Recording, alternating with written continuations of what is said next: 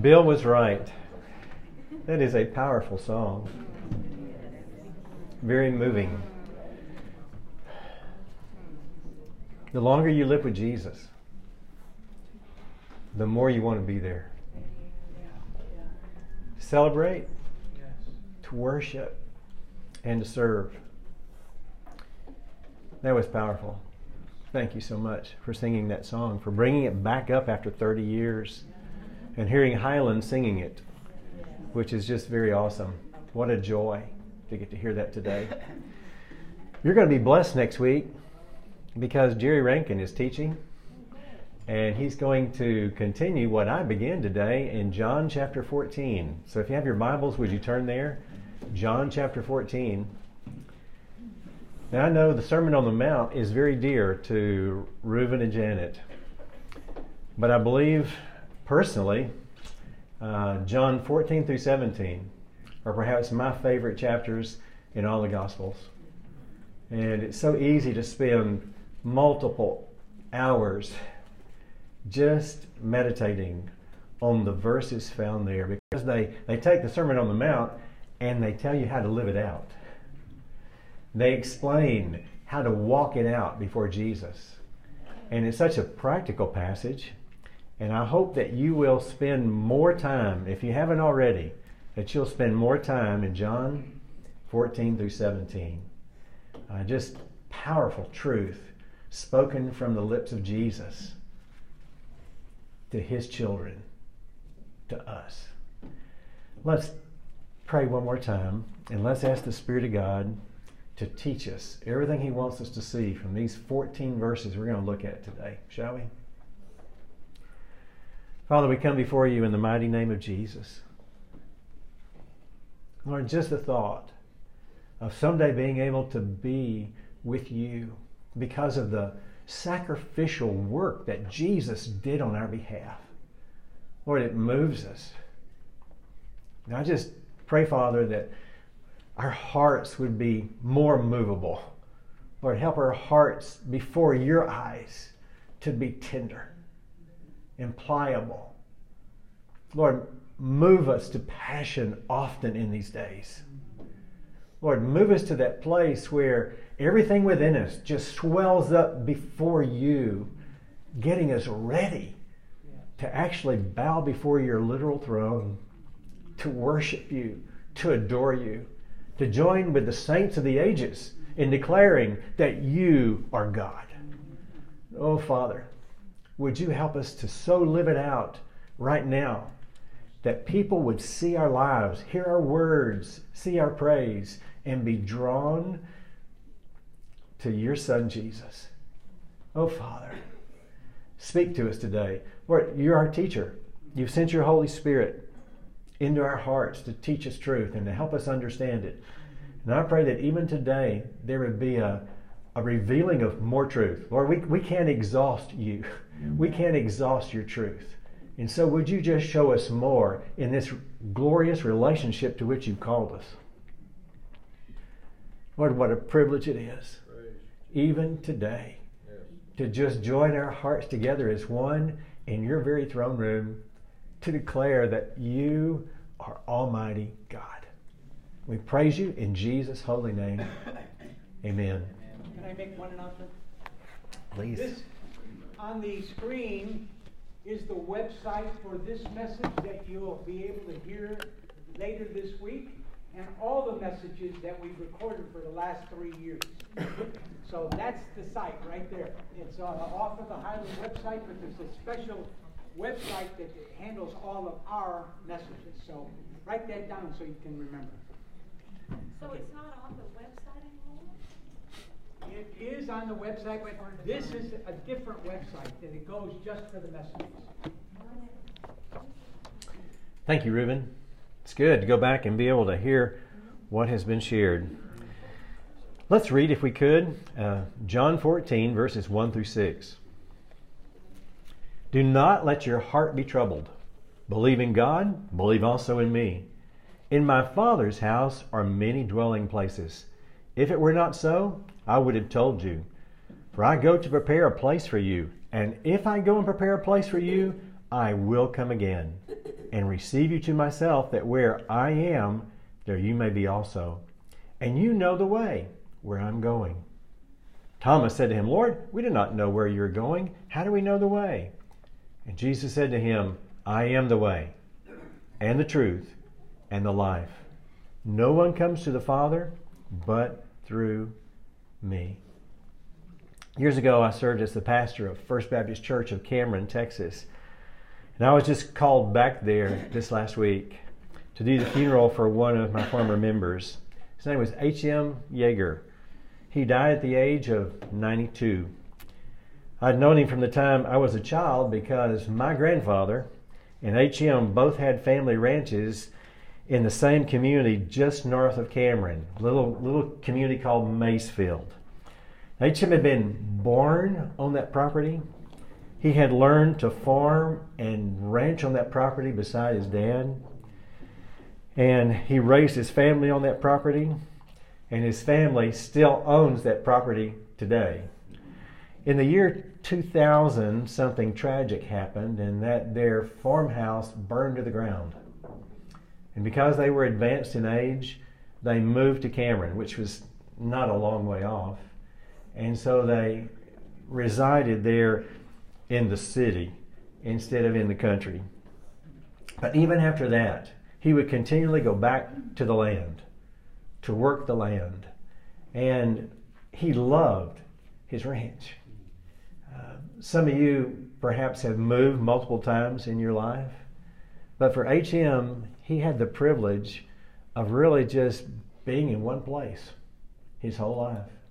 It's hard to imagine being born on that property. I mean, there was an old doctor from Cameron that came out to see him delivered when he was a child, and he spent his whole life in that very same place. Now, H.M. was a strong believer. He was known all throughout Milam County as he connected with all the ranching entities in that county. He was known as a strong Christian man. And as much as H.M. loved his land, as much as he was attracted to it, he knew it was not his home. Amen. And it was so easy doing his funeral.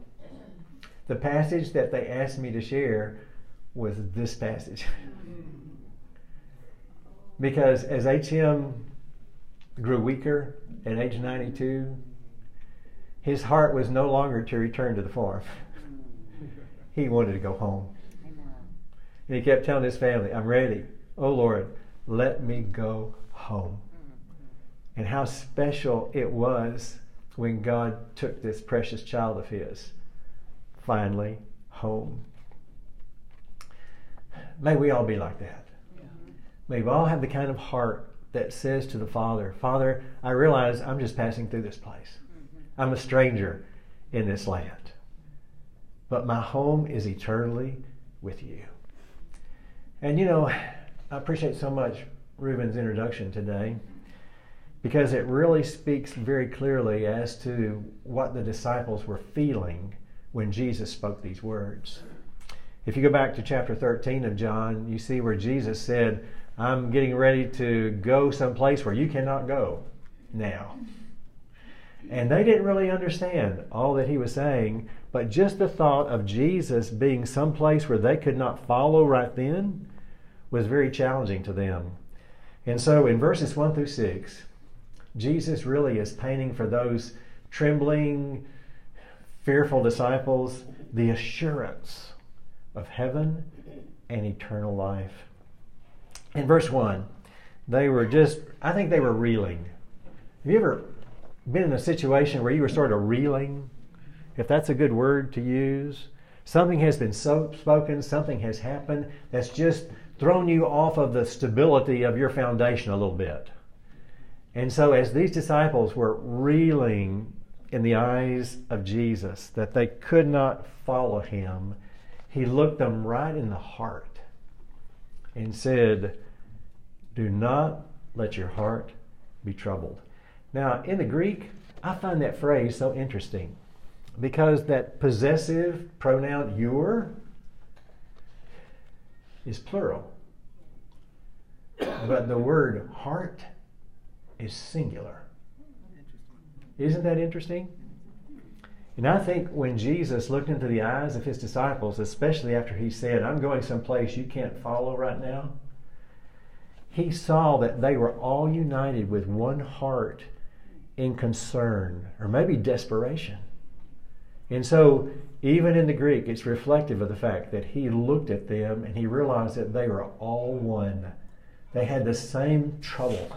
They had the same burden in their heart. You're going to be separated from us and we can't follow right now? Oh no!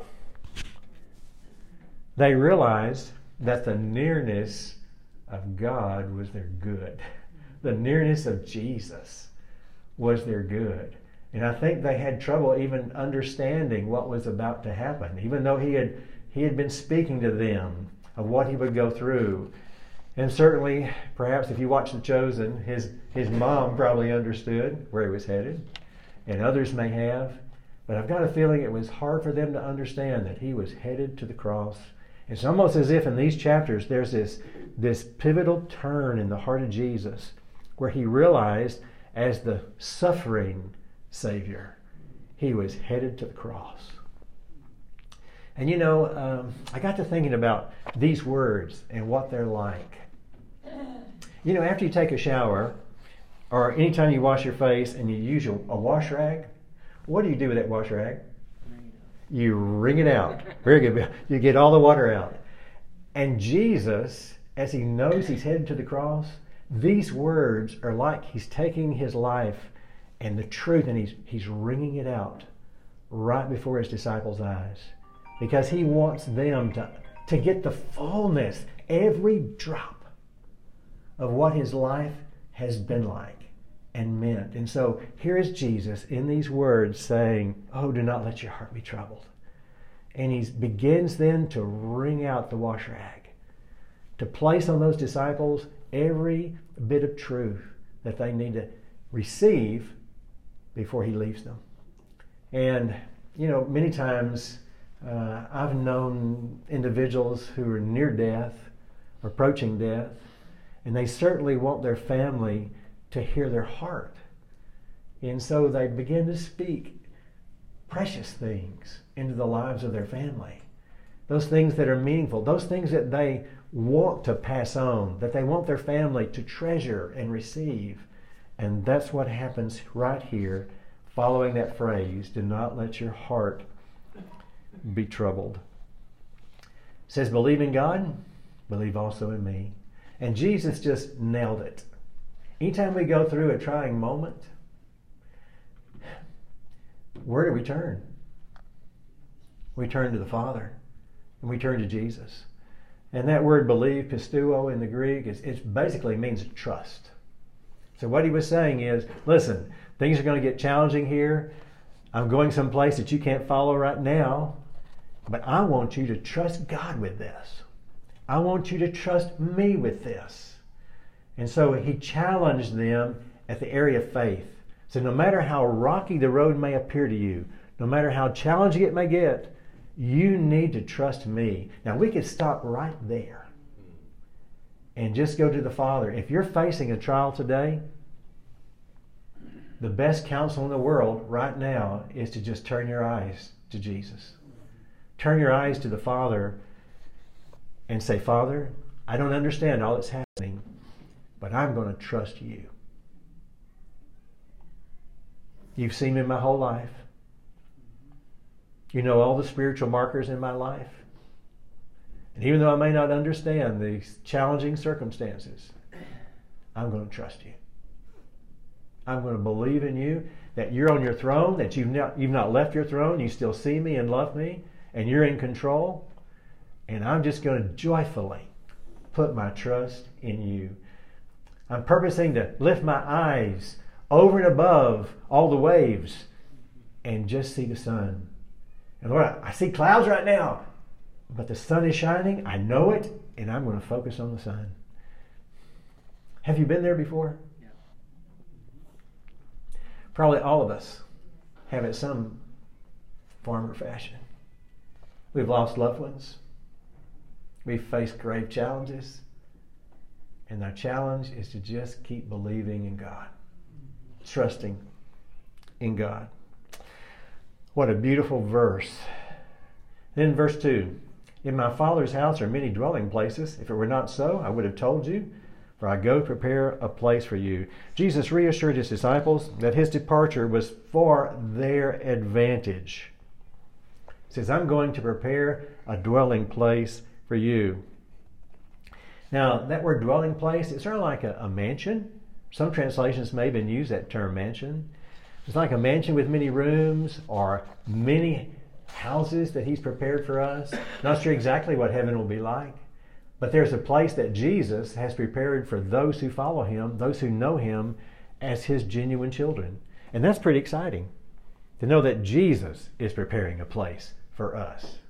Not just a carpenter building an earthly home, but God preparing a special place for us that'll be pretty exciting to live in for eternity and to dwell in for eternity.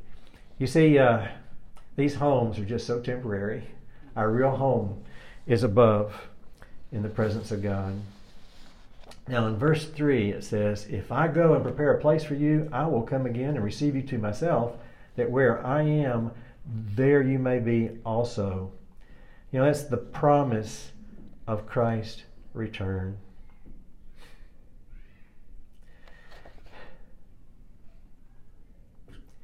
He's already been there. But at some point he's coming back to receive unto himself those who know him, and we'll get to be with him forever. Now verse 4 it says, and you know the way where I'm going. That word way is very interesting. We're going to talk about it again in just a moment because it appears again. But I think Thomas spoke for the heart of all those who were unified in their concern for Jesus. And said to him, Lord, we do not know the way. Where are you going? How do we know the way? And I love that word know in Scripture. In the Greek, there are two, I've mentioned this in this class before, there are two Greek words for know. One is oida, the other is gnosko. And oida is a Greek word that means just head knowledge, basically. In other words, I don't know the facts about where you're going. You haven't revealed to us exactly what this way is. So is it a path? Is it a road we're taking where we will meet you someplace later? What is this way that you're talking about? And so all of a sudden Thomas, probably speaking for the group, was just a little bit concerned. And then in verse 6, Jesus said to him, I am the way and the truth and the life. And no one comes to the Father through me. Perhaps one of the strongest statements about the identity of Jesus found in Scripture. Now, before we look at verse 6 in a little more detail, I just want to bring out just this reality that Jesus, if you go back in chapter 12 and I think chapter 13, you know, Jesus was weeping before the Father. He was struggling. And so here Jesus is at a moment of great struggle where the disciples should be comforting him. And the disciples should have been sensitive to his hurt and his challenge. But what does the loving Jesus do? He lays all that aside, all the personal struggle, and he just loves them. And he begins to speak words of comfort into their heart to help them make it through the difficult time he knows is coming for them. And then he speaks these words that are so laden with truth that no doubt the disciples had to pause and think on this much later after they saw the story of the crucifixion and the resurrection take place. They probably went back and just loved remembering what he said, because he said to them, he said to Thomas, even representing all the other disciples, I am the way. Now there are 7 I am statements found in John. And this is one of probably the most well-known of the I am statements where Jesus wanted people to understand his identity. Last time I taught in chapter 10, we looked at another one of those I am statements. And it's just so powerful that Jesus came to really help his disciples understand who he was. And this really reveals so much about his identity. So much that he wanted his disciples to carry away before he went home to be with the Father, before he left them. This is one of those nuggets of spiritual treasure he left with them. And he said, I am the way. Now, over in Acts chapter 9, verses 1 through 2, let me read that to us, if you don't mind. It says, Now Saul, still breathing threats and murder against the disciples of the Lord, went to the high priest and asked for letters from him for the synagogues at Damascus, so that if he found any belonging to the way, and in the New American Standard, that's capitalized, both men and women, he might bring them bound to Jerusalem. And you look through the book of Acts, and there are a number of references where the way is capitalized. In other words, the disciples so picked up on what Jesus said that they began to describe their whole manner of life as the way. This is the one way to be in a love relationship with God, through Jesus. And so all the Christians sort of became known. Maybe that was a secret code word back then. Are you a member of the way? Yeah. Are you a part of the way? Yeah. And so that term itself, and you'll see it capitalized in Acts, at least New American Standard, where it became that phrase that described what it means to walk with Jesus, to be committed to Jesus, to be committed to that way of life where you follow him and you crown him as Savior and Lord. I just love that. Then he said, I am the truth. Jesus is the truth personified as to who God really is. In John 1:18 it says, No one has seen God at any time. The only begotten God who's in the bosom of the Father, he, Jesus, has explained him. And so the truth that Jesus is the reality of whom and what one most must believe. Great truth. You know, the world's all messed up on truth today. Amen. Everything is so relative and everybody's redefining what truth is. But at some point, the world is going to come back and recognize that there is one who defines truth. And that's the Lord Jesus. If you want to look at the truth of reality, look at Jesus. And oh, may the truth of Jesus be heard in Waco, Texas today. And he said, I am the life. Jesus is the life. Several other verses that describe that. John 1:4, it says, In him was life, and the life was the light of men. John 5:26, For just as the Father has life in himself, even so he gave to the Son also to have life in himself. John 11:25, Jesus said to her, I am the resurrection and the life, and he who believes in me will live, even if he dies. 1 John 5:20, And we know that the Son of God has come and has given us understanding so that we may know him who is true, and we are in him who is true, which is a precious truth we're going to end this with, in his Son, Jesus Christ. This is the true God and eternal life. To have a love relationship with Jesus, the one who is life, and to have his Spirit come and dwell within us, that's eternal life. When you have the Spirit of God in you, the Spirit of Jesus Christ, you have eternal life. When you have that intimacy of oneness with him, that's what eternal life is all about. Do you have eternal life?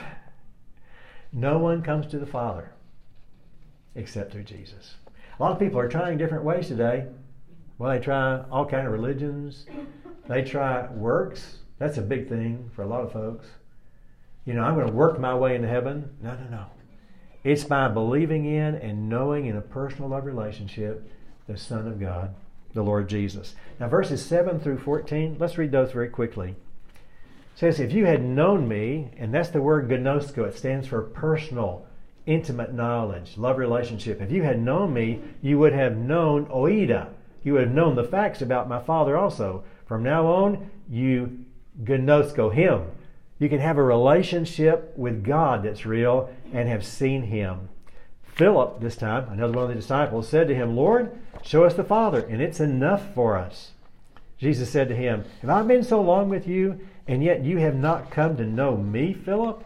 He who has seen me has seen the Father. How can you say, Show us the Father?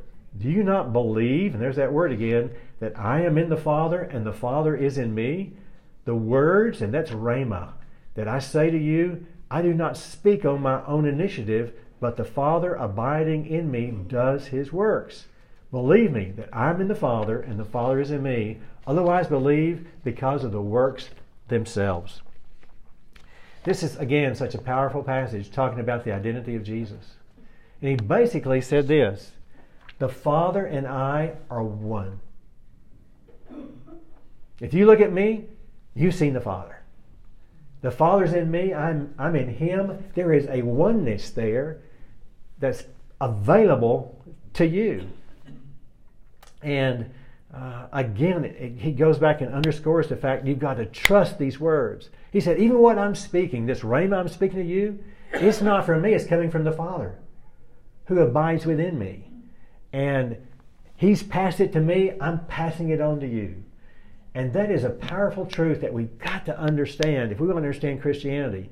That Christianity is not a Lone Ranger kind of religion.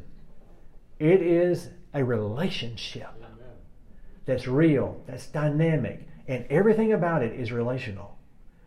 You know, I didn't grasp that truth for a while.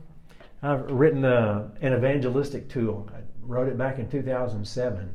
Got it copyrighted. It's called Picture Jesus Evangelism, where I use pictures, and I've led hundreds of people to the Lord using this tool of just seeing Jesus. But I got so convicted about the fact that Christianity is relational, I had to go back and rewrite it. All the content I had to go back and change because I realized that the gospel is relational, where we are in Christ Jesus. Now, look with me, if you would, these last 3 verses. It says, truly, truly, I say to you, he who believes in me, the works that I do, he will do also. And greater works than these he will do because I go to the Father. Now, what did that mean when he went to the Father? Who is he going to send? He's going to send the Holy Spirit to dwell where? In the hearts of his children. So there would be then, once people follow him and put their faith and trust in Jesus, the Holy Spirit would come and live in their lives, and the Holy Spirit then would take up residence and allow us to be one with God the Father and God the Son. How exciting that is. That's why he went to the Father. He said, now, believe me, the works ought to help convince you. They had watched him perform miracles. They had seen so many supernatural things happen through the ministry and the life of Jesus as the Father worked through him to accomplish it all. And then these last 2 verses, so powerful. Whatever you ask in my name, that will I do, so that the Father may be glorified in the Son. If you ask me anything in my name, I will do it. Why did he close this section of Scripture talking about prayer?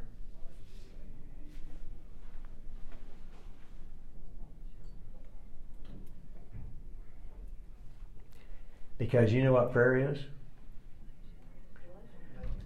Prayer is the love language of the relationship that we have with a personal God and Jesus. And the Holy Spirit is the one who helps us in the communication of that love language. And the rest of this passage going forward, it helps us understand the dynamic role that the Holy Spirit has in helping us hear the voice of God and understand His directional will, and then receive the power as God does it through us to walk it out. And prayer is at the base of all of it. Prayer is so important. Right now, I really believe that God is blessing Waco, Texas uniquely. I've never been in a city where prayer has been underscored more fully than it's being underscored in Waco, Texas right now. I love our pastor's heart. This morning at 8 o'clock, there were over 100 young college men and a few other men who gathered down in the youth room to cry out to God. And that's been going on for a long time now. But just recently, all of a sudden, there's this huge influx of Gen Z. And they are understanding the importance of prayer being at the heart of everything Christianity is about.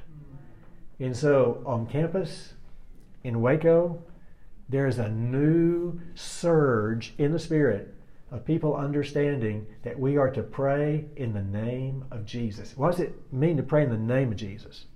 It means we're praying according to His authority. He is the one who does the work. And it's in His name that work is accomplished.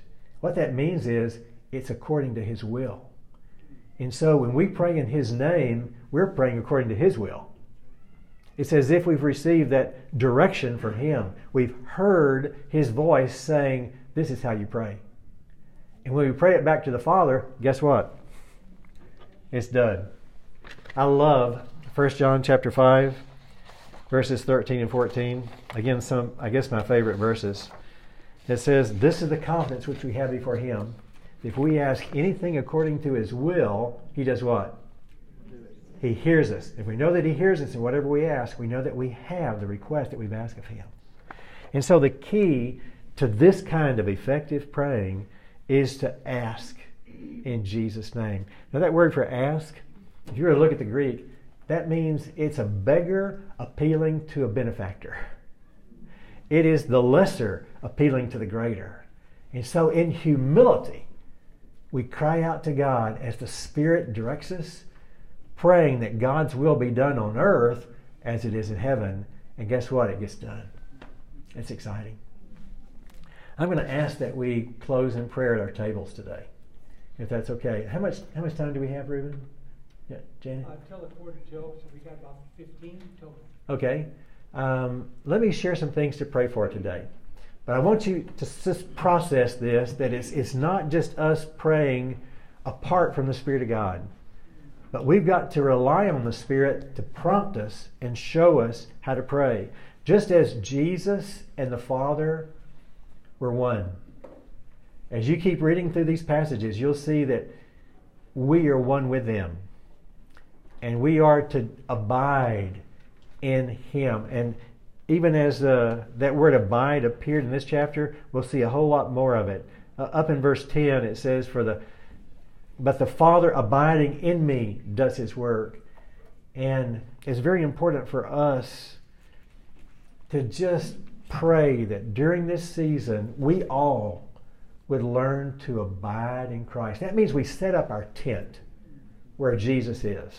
That means we don't depart from Him.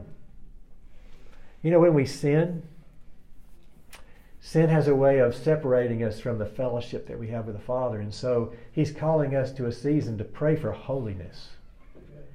And to pray that the Spirit of God would empower us to walk in obedience to Him, not in sin. You know, if I regard iniquity in my heart, Psalm 66:18, does God hear us? No. He's wanting the relationship to get restored first. And so it's very important for us to pray that God would just cover this city with a sense of holiness and abiding in Christ, walking in righteousness. That's a very important way to pray. A second thing to pray right now is that many of you are aware that the Collegiate Day of Prayer is coming to Waco, Texas. The first time in its 201 years that Waco, Texas will host the Collegiate Day of Prayer at Baylor University. A number of years ago, added to the Collegiate Day of Prayer was a national broadcast. This past year, I think I've mentioned this before to you, at Asbury College, last February, the broadcast had over 1 billion TikTok hits, millions of views in the Middle East, South America. There are like 65 television networks in the South America that picked up the broadcast and distributed it. One thing we might pray for right now is that God would do a couple of things related to the Collegiate Day of Prayer. One, that students would be drawn to Waco Hall on February 29th to be a dynamic part of that global prayer meeting. That two, and this is from the producer, I talked to him yesterday or the day before yesterday, that all those links around the world would be made. TBN and some other, TBN carried it last year. He's waiting to hear back from TBN and some of these other Christian networks to carry this broadcast live. And so if we could just pray that there'd be a sense where all those in charge of all those networks would have a prompting of God to say, yes, we'll carry that and we'll air it. That's another good way to pray. And then thirdly, would you begin praying for FM 72 at Baylor? We will be able for the first time through this global broadcast to ask the world to pray for revival at Baylor during the spring revival, which is March 24 to 27. And let's pray that God would shake this campus so radically and shake this city so radically, where people have been praying more than I've seen any other city, crying out to God for revival, that He would shake us to the point where we see only what God can do here, that God's will be done. Would you join me in praying for these things at your table? We've got about 10 minutes before we need to close. And so let's let the Spirit of God guide us in just praying over these concerns. And thank you so much for being a part of God's activity here.